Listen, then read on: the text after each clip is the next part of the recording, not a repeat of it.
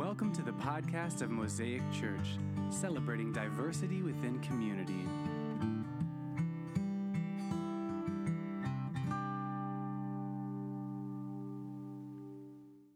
John 12, thank you. I did that. I've done it twice already. John 12. Romans 12 is like really sticking in my brain, apparently. John 12. It's not an unfamiliar story. This is a story about Mary and Martha and a party they're having at their house. And it's probably not the one that initially pops into your brain. If you've already looked down at your scripture, you probably realize, oh, this is not the one that popped into my brain. We will talk about that one. But what we want to talk about this morning is one thing we brought up last week. The worship really means to give worthship, to give worth to something. And we do that every day, all day long. So if you don't believe me, think of all the things you're willing to do without to get something, right? I would be willing to give up apple picking to watch football. I give more worth to football than to going into an orchard and picking apples off a tree.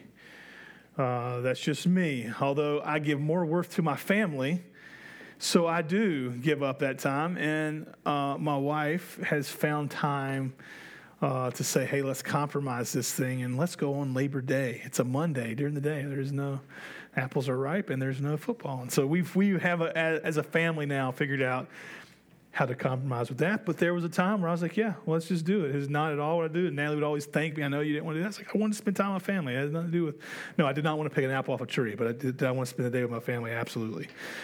So I gave more worth to that than I did. Then spend time with family than I would sitting in front of a TV watching some football game I care nothing about. Even if I cared about it, I would rather spend time with my family. And so the best days are those days when I can do both, for me. But thinking about, so we have a friend, Tom Conlon. At some point in his 20s, he looked and he gave more value to his calling as a musician than he did as his corporate career working for IBM. If you can picture Tom used to work for IBM, playing golf and doing the whole thing, the whole corporate thing in New York City. And he wanted to be a musician, and so he gave more worth to that, more value to that, and he was willing to give up a lot for that, and spend time, the better part of his life, living in a van, traveling around, playing music for people. So artists understand that. You may have experienced that on the negative end. You know, you may have had a parent or known a friend who gave more worth and value to their job than they did to their family, and were willing to do more for that than they were for anything else. And so that was a value statement they gave. One of the things I enjoy most about my job outside of here is I enjoy.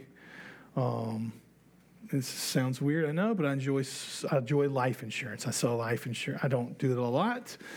In fact, my bosses are telling me I do need to do more of it, but I enjoy that, because I've seen the value in that. I won't go through all the stories, but I've seen stories where families were able to mourn with ease, and I've seen stories where it was a really tough situation because I didn't. So I enjoy that.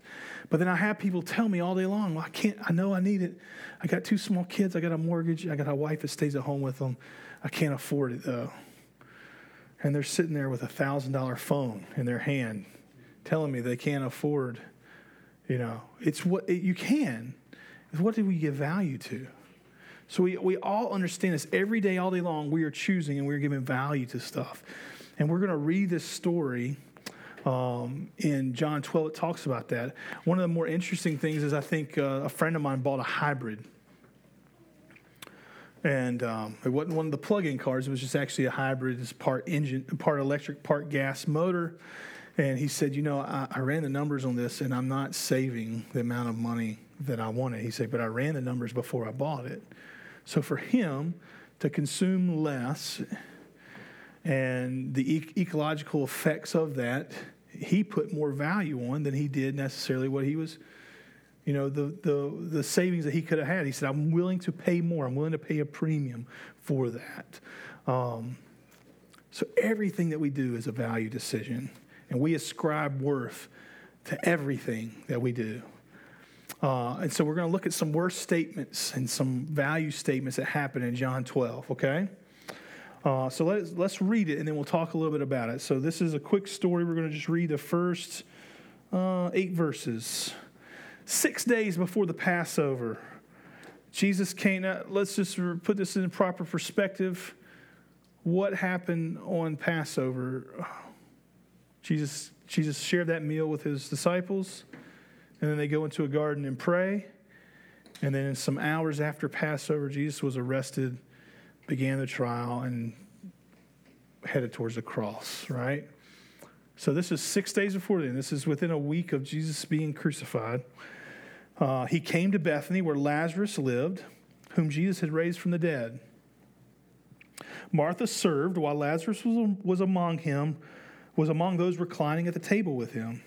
Then Mary took about a pint of pure nard, an expensive perfume, and she poured it on Jesus' feet and wiped his feet with her hair, and the house was filled with the fragrance of perfume. But one of his disciples, Judas Iscariot, who was later to betray him, objected, why wasn't this perfume sold and the money given to the poor? It was worth a year's wages. He did not say this because he cared about the poor, but because he was a thief. As keeper of the money bag, he used to help himself to what was put in it. Leave her alone, Jesus replied. It was intended that she should save this perfume for the day of my burial. You will always have the poor among you, but you will not always have me. So as we look at this, let's pray real quick. God, would you give us wisdom from your scriptures? Would you help us to see the value statements that are being made here and that we make every day? And God, would we put you in the proper place in our life as the top priority? In your name we pray. Amen. So as we look at this thing, everything is a value decision. And what did Mary value more than that expensive perfume? Celebrating, worshiping Jesus, right? We're talking about worship. We're talking about value. And Mary did this. But the interesting thing is, if we read this story, it seems like the people's roles are out of whack, right? Because we've been conditioned over a couple of stories, and we're going to see these stories really briefly, but over a couple of stories about Mary and Martha, we've kind of been conditioned to kind of champion Mary as this, right? The first story with her and Martha, and Martha's like, why isn't she helping me? And Jesus says, she's chosen the better thing. It's like, oh, Mary's so wise and so good. And there's this idea, and then when their brother Lazarus dies, Jesus speaks to Mary. Actually, Martha's kind of called on to it, and we're going to talk about that a little bit. But Jesus' words to Mary were encouraging, and they were kind of the last words he spoke before he looks at Lazarus and tells him to get out. I mean, we've just kind of been conditioned to say that Mary's this kind of really, person that we're going to champion. And we've also been conditioned over thousands of years that says, Judas is this guy who that we're all just going to, it's like the villain that we all love to hate, right? That we're kind of pulling against is this guy Judas. And then kind of Jesus is also obviously the hero of the story. And so all three of these characters, we seem to be a little out of whack because of what's happening here. If we look at the story on face value and we don't know anybody's intentions, Mary seems to be the person who's being pretty wasteful. I don't know if you guys know. I looked it up yesterday. I didn't know myself. Average salary in the upstate, average income for an individual is $31,000 and some change. It's like just over $31,000, like $31,108 or something like that. So think of this, like this is in our day and age, this would be $31,000, and I didn't think that computed because I thought, who in the world that doesn't exist? There's no perfume that exists that costs that much, and I was wrong. Some of you are shaking your head because you know that. I was completely wrong. In fact, the most expensive perfume is about $4,200 an ounce. $4,200 an ounce. Now, that's more than what Mary spent. I mean, if she had gone there, Jesus may have chastised her. Maybe. But the second highest one is, I'm going to tell you what it's called. Did I write it down? It's called Christian something number 1. I don't remember. It's actually the second one on the list, but it's called number 1. It's about $2,150 an ounce. And 16 ounces in a pint, that's about $34,000 a year. $34,000, which is about the average salary. So she would have taken that. It cost $2,150 an ounce, and just broke it on Jesus' feet. Just wasted it on somebody's dirty, stinking feet. Now, we can get really spiritual and say, well, that was the Messiah. That was his holy, They weren't glowing. They did not stink, right? Like, they're in the house now, so they probably have been washed at this point, but wasted on somebody's feet. And Judas stands up and said, couldn't this have been given to the poor? And we're thinking, yeah, sure could have. And there's a lot of poor people who could have used this, and this lady's wasting it. And it seems to be that Mary's, Judas wins, kind of Mary loses, and Jesus is a little bit kind of crazy in this because he's like saying, well, it's okay. I kind of like it. But we know that's not true because we believe Scripture. We believe that everything that God does is right because he is God. And here God is in the flesh saying, hey, it's good. So what is that to tell us? What do we do with a guy that's okay with just wasting $31,000 worth of perfume on someone's feet? But the blessing is Jesus gives us insight into Mary's heart, and John gives us insight into Judas's heart. Because John lets us know about Judas's greed, right? John's the one who tells us he didn't even care about the poor. He was greedy. He was wrapping his own wants and desires in really good religious words, caring for the poor, so that he seemed good, but he was really just trying to satisfy himself, and we do that a lot. I've seen it happen in churches, man. People come up with like this really theological sounding, just wrap it in all these like Christian words to sound really good, and it's really just what they want.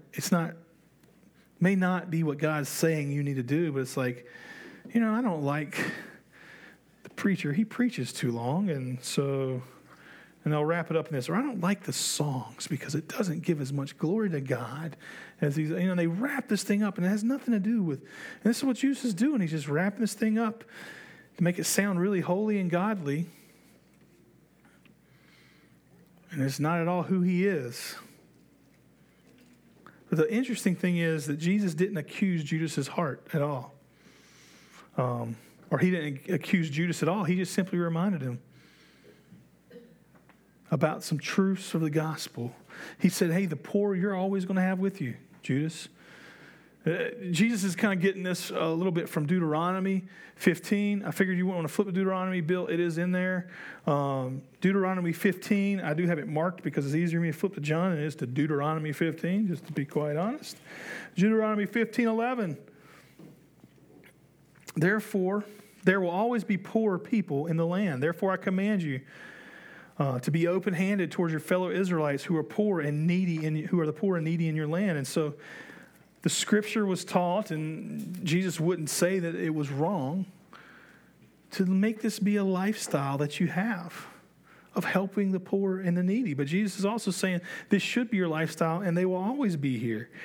So in a way, Jesus is telling Judas, like, you're never going to elevate serving the needy by minimizing worship. In fact, it needs to get in the right priority. If you're elevating worship, you are going to care for the needy, and you are going to do what's there. In fact, he said you're not going to elevate that by de-elevating worship, because including the poor and the rich and the short and the tall, all these people find their worth in Jesus. Their worth is the one that we're worshiping, not in the fact that we're able to help them. Because even if we can't, their worth isn't in their condition, but in Christ. Jesus said, this is a child of mine. And that's where their worth lies, not in their bank account, not in their status, not in their prestige. And that's true for them. And that's, Judas, the poor, you're always going to. Everything is completely level. Jesus said, Judas, the poor, you're always going to have with you. You're not always going to have me. And she's choosing what is right. Jesus kind of tells us about her heart a little bit. Also, while proclaiming the gospel to Judas by saying it has nothing to do with that. It has everything to do with their worth being found in me, the one who said they are worth everything. They are worth paying the ultimate price. Scripture said, Greater love has no man than this, than that he laid down his life for his friend. And Jesus laid down his life for his enemies. He laid down his life for those of us who did not want to listen to him, who did not want to believe him, did not want to say that we agree with and even think that what you're saying is true, because what's true in my life most days is if I look at it and my worry tells me I don't really believe God has this. Am I seeking comfort in whatever it may be is me saying that I don't believe, God, that you really do comfort me. That means trying to find joy in things other than what God wants me to find joy in. It's a period of unbelief in my life. And it's a place where I need to turn and repent to God and say, God, I'm sorry.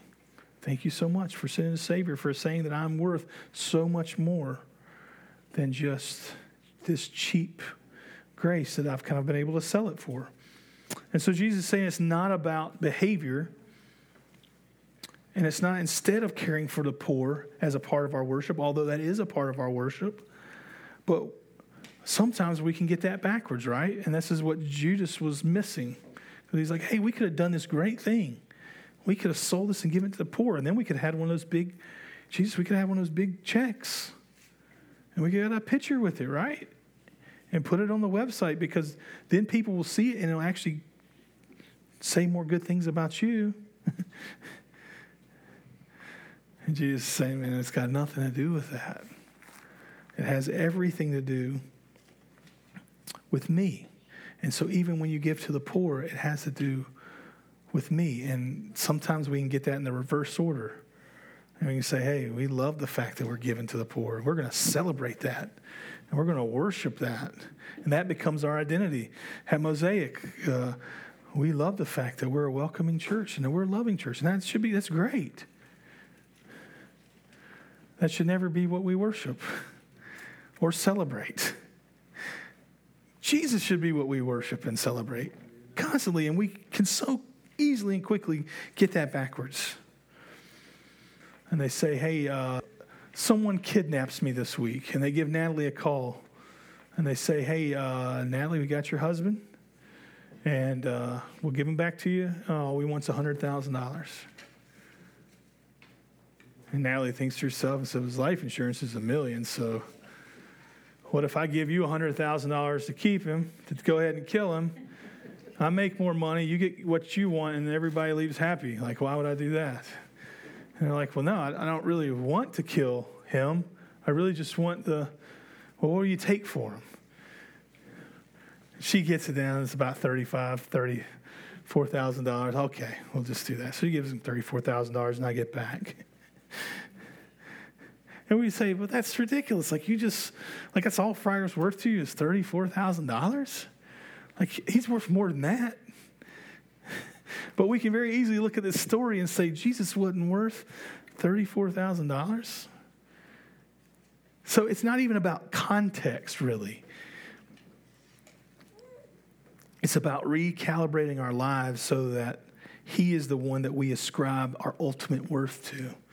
And Jesus is the one that says, this is worth everything, even if it means nothing goes the way I want it to do. Like, the ultimate worth is following Jesus.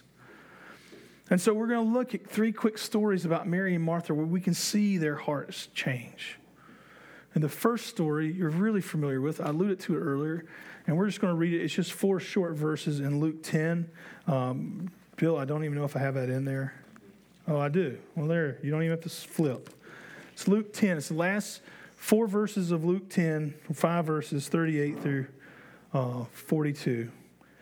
And Jesus' disciples went away, and he came to a village where there was a woman named Martha, and she opened her home to him. And she had a sister called Mary who sat at the Lord's feet, listening to what he said. But Martha was distracted by all the preparations that had to be made. She came to him and asked, Lord, don't you care that my sister has left me to do the work by myself? You are worried and upset of her to help me. Martha, but few things are needed, or indeed only one. And Mary has chosen what is better and will not be taken away from her. That word things that Jesus mentioned, that is the Greek word diakonos. That's where we get our word deacons from. So sometimes it's translated deacons. Sometimes it's translated ministry. Sometimes it's translated things. Now you understand why we can argue about Scripture and the meaning, because they can mean different things.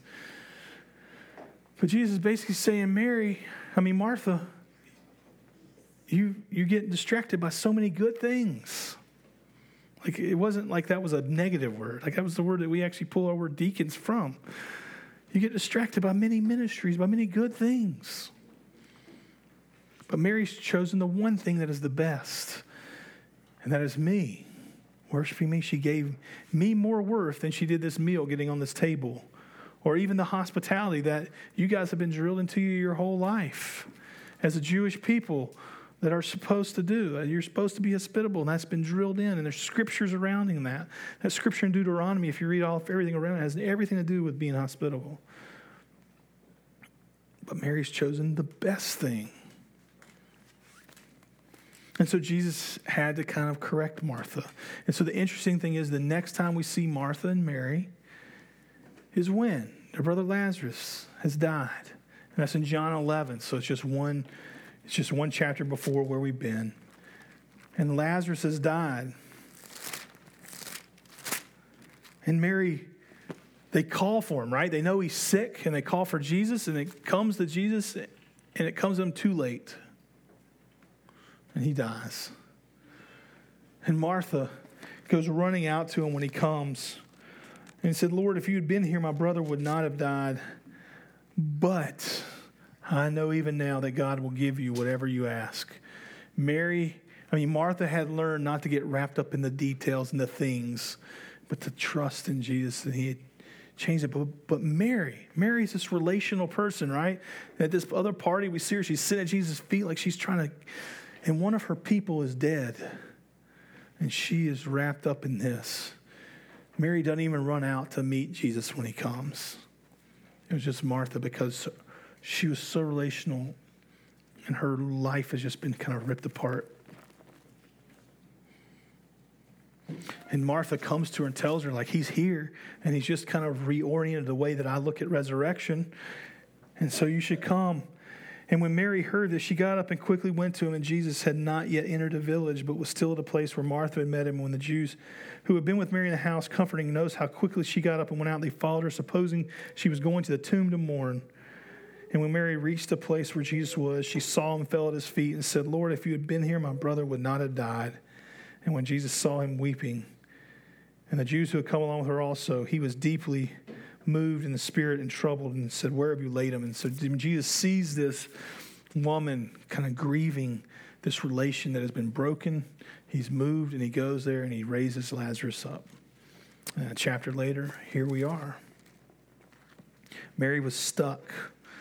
Martha was stuck doing the things, right? Because that was Martha. Like, her gift was just doing stuff. But she got it backwards. She got so confused. And she put the things ahead of Jesus. But then Mary, in this scenario, her thing is relationships. She loves relationships.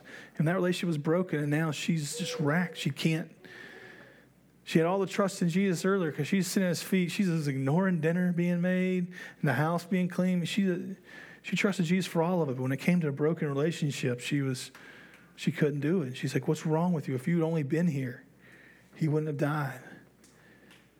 And it moved Jesus, and Jesus showed her that he's got even that. And so when we get to this final party in John 12, we see all three siblings kind of moving in sync, right? Mary's now still serving. But she's got it in the right order. Like, she's not she's just serving because that's what God's given her to do. So she's given 100% herself to God. Lazarus now, like, he's on the circuit. Like, people want to see and talk to Lazarus. I mean, if you imagine, if you raise from the dead, you will be on Oprah. Or if that's not still a show, I don't think. But whatever it is, whatever the show is that people watch, you will be on that show, every show. You will not be beholden to just Fox News or CNN. You'll be on all of them. Like, they'll all want to talk to you. And here Lazarus is the center of attention. But he's really easy to just sit back and say, no, this is about Jesus.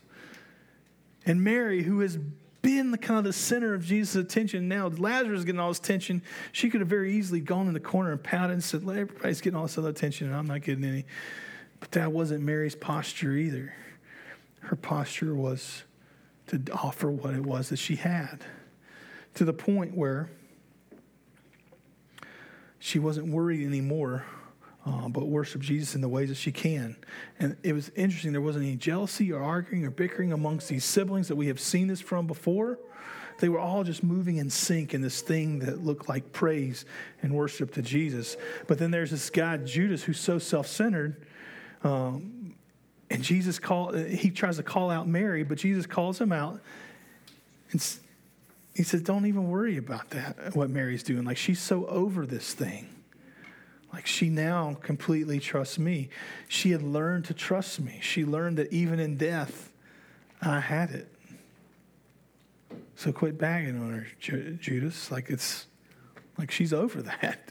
She's learned that she can trust me in everything. She's even preparing me for her burial, and she loves me. And she's even willing to say, even if I lose you, it's okay because I can trust you even in that.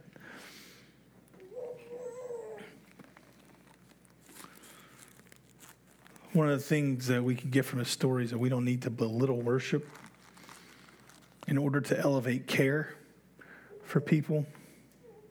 Care takes its rightful place when we elevate worship because people matter more than what we say they're worth. Because when we're taking care of somebody, we're now saying, well, here's what you're worth. You're worth this amount of time of my life, this amount of money. And Jesus actually said they're worth like everything. And when we can get worship and the care for people kind of in the right place, then we're actually going to be able to care even more because we see they're worth more than we even saw before because they're worth everything. Jesus puts a value on people that are greater than any value that we can place on them, which is hard for me to believe as a parent. And it's also comforting to know like Jesus cares for them even more than I do. Jesus cares for me in that same manner. That's kind of hard for me to believe sometimes. There's a guy named G.K. Beale who wrote a book. It's a book about idol worship in the Old Testament. So if you ever want to sleep at night, if you have trouble falling asleep, it's a good book for that. It's called We Become What We Worship, a biblical theology of worship. And one of the things that he says in there that resonates is we resemble what we revere, either to our ruin or to our restoration. That we resemble what we revere, either to our ruin or our restoration. And if we look at this story of Judas, his starting point was $35,000. Like he was saying, like this is, or $31,000. Like this is what it's worth. And within just a week, he was willing to sell Jesus out for 30 pieces of silver. He was able to negotiate it down just to get something out of it, 30 pieces of silver. He started to reveal what he was revering, and it was ultimately to his ruin. But when we look at Mary, it's the exact opposite. Mary revered relationships, and she lost one of the people that was the closest to her. And now that Jesus is basically telegraphing his death and like saying like this is what's coming, and she knows this, Mary's able to say, I'm okay. I just need, because I have you, that I don't need to manage the outcome. I just need to pursue you. And so she was starting to resemble the one that she revered to her restoration. Jesus this morning invites us to see him in the right place in our life, which is number one. Sometimes we can say, well, if it's in the top 10, it's probably pretty good. Like, all right, if it's top 10, like in top 2, it's good, right? And Jesus is like, no. It's got to be what you ascribe ultimate worth to. Anything else is out of whack. And Jesus is so honest in what he tells us. He doesn't say, trust me and everything will be okay. He said, trust me and I will be with you. I will never leave you or forsake you. So he walks through us through the times where it's not okay so that we don't come to ruin. He's whispering his presence to us in a restorative way, telling us, you're not crisis-free, but you are crisis-proof. And some of us this morning, as we come to the table and we look at communion, we can see the story of that I'm not worthy. And you're right. If you would think that about me, you would be right. Truth is, none of us are worthy. but our price has been paid.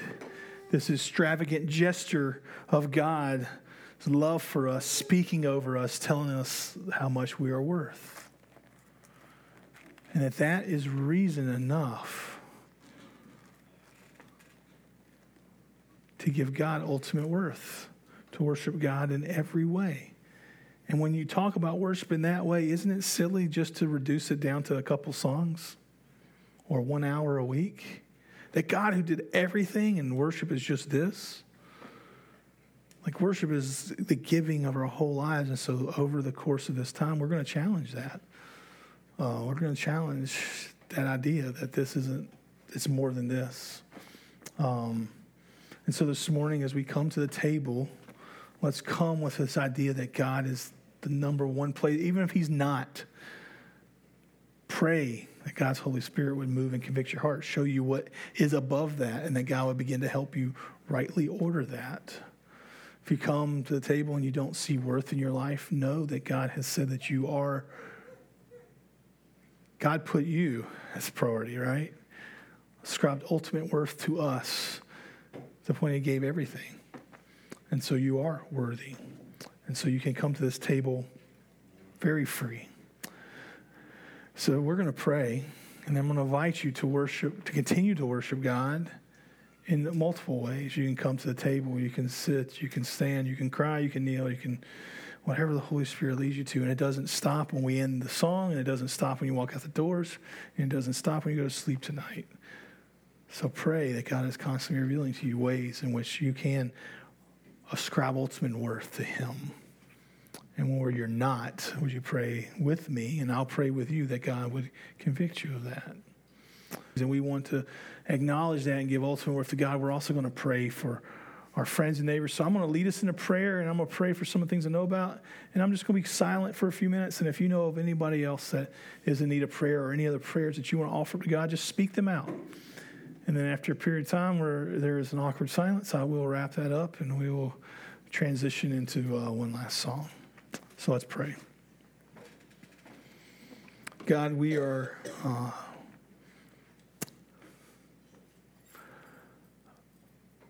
humbled often by how much how often we blow it. Where we think we've got this thing not nailed, and we are putting you in the right place, and we're doing it, and then all of a sudden we realize, I'm actually giving more worth here than I am to you. I'm giving more worth to my time, or to my privacy, or to my work, or to our really good things. We wrap it up in really good language. I'm giving more time to my outreach endeavors, or I'm giving more time to my family. Anything at all that we put above you is wrong and out of order. And so, Holy Spirit, would you convict us and show us? Would you help us to put things in the right place as we seek to be a people who do worship you all day long in all that we do, acknowledging that worship is just putting you in the right place in our lives, that you take the ultimate position in our life, that you are number one. So God, we pray that you would reveal to us where you're not and help us to make those changes. God, in places in our lives where we feel that we're not worthy, that we're not worthy to do whatever it is or to say whatever it is, whatever area we feel unworthy, God, would you speak your worth over us? Would you help us to hear the gospel speaking through our lives, that you did this. You loved first so we can love. You sacrificed first so we can sacrifice. You cared first so we can care. You listened first so we can listen to others. God, whatever it is that we feel unworthy, God, would you speak your worth over us this morning? And God, we do lift up Ramona. We thank you that the hospital came in time. We pray as the follow-ups happen, God, that there is good course of action moving forward. And God, that you would continue to care for her in the ways that you even did this week, God. We're laying in a hospital bed with some breathing troubles, God, that you would bring healing to his body. God, would you bring healing to his mind? Would you care for him this morning in ways that even the doctors can't? God, we love you. And God, would you hear all of our prayers this morning?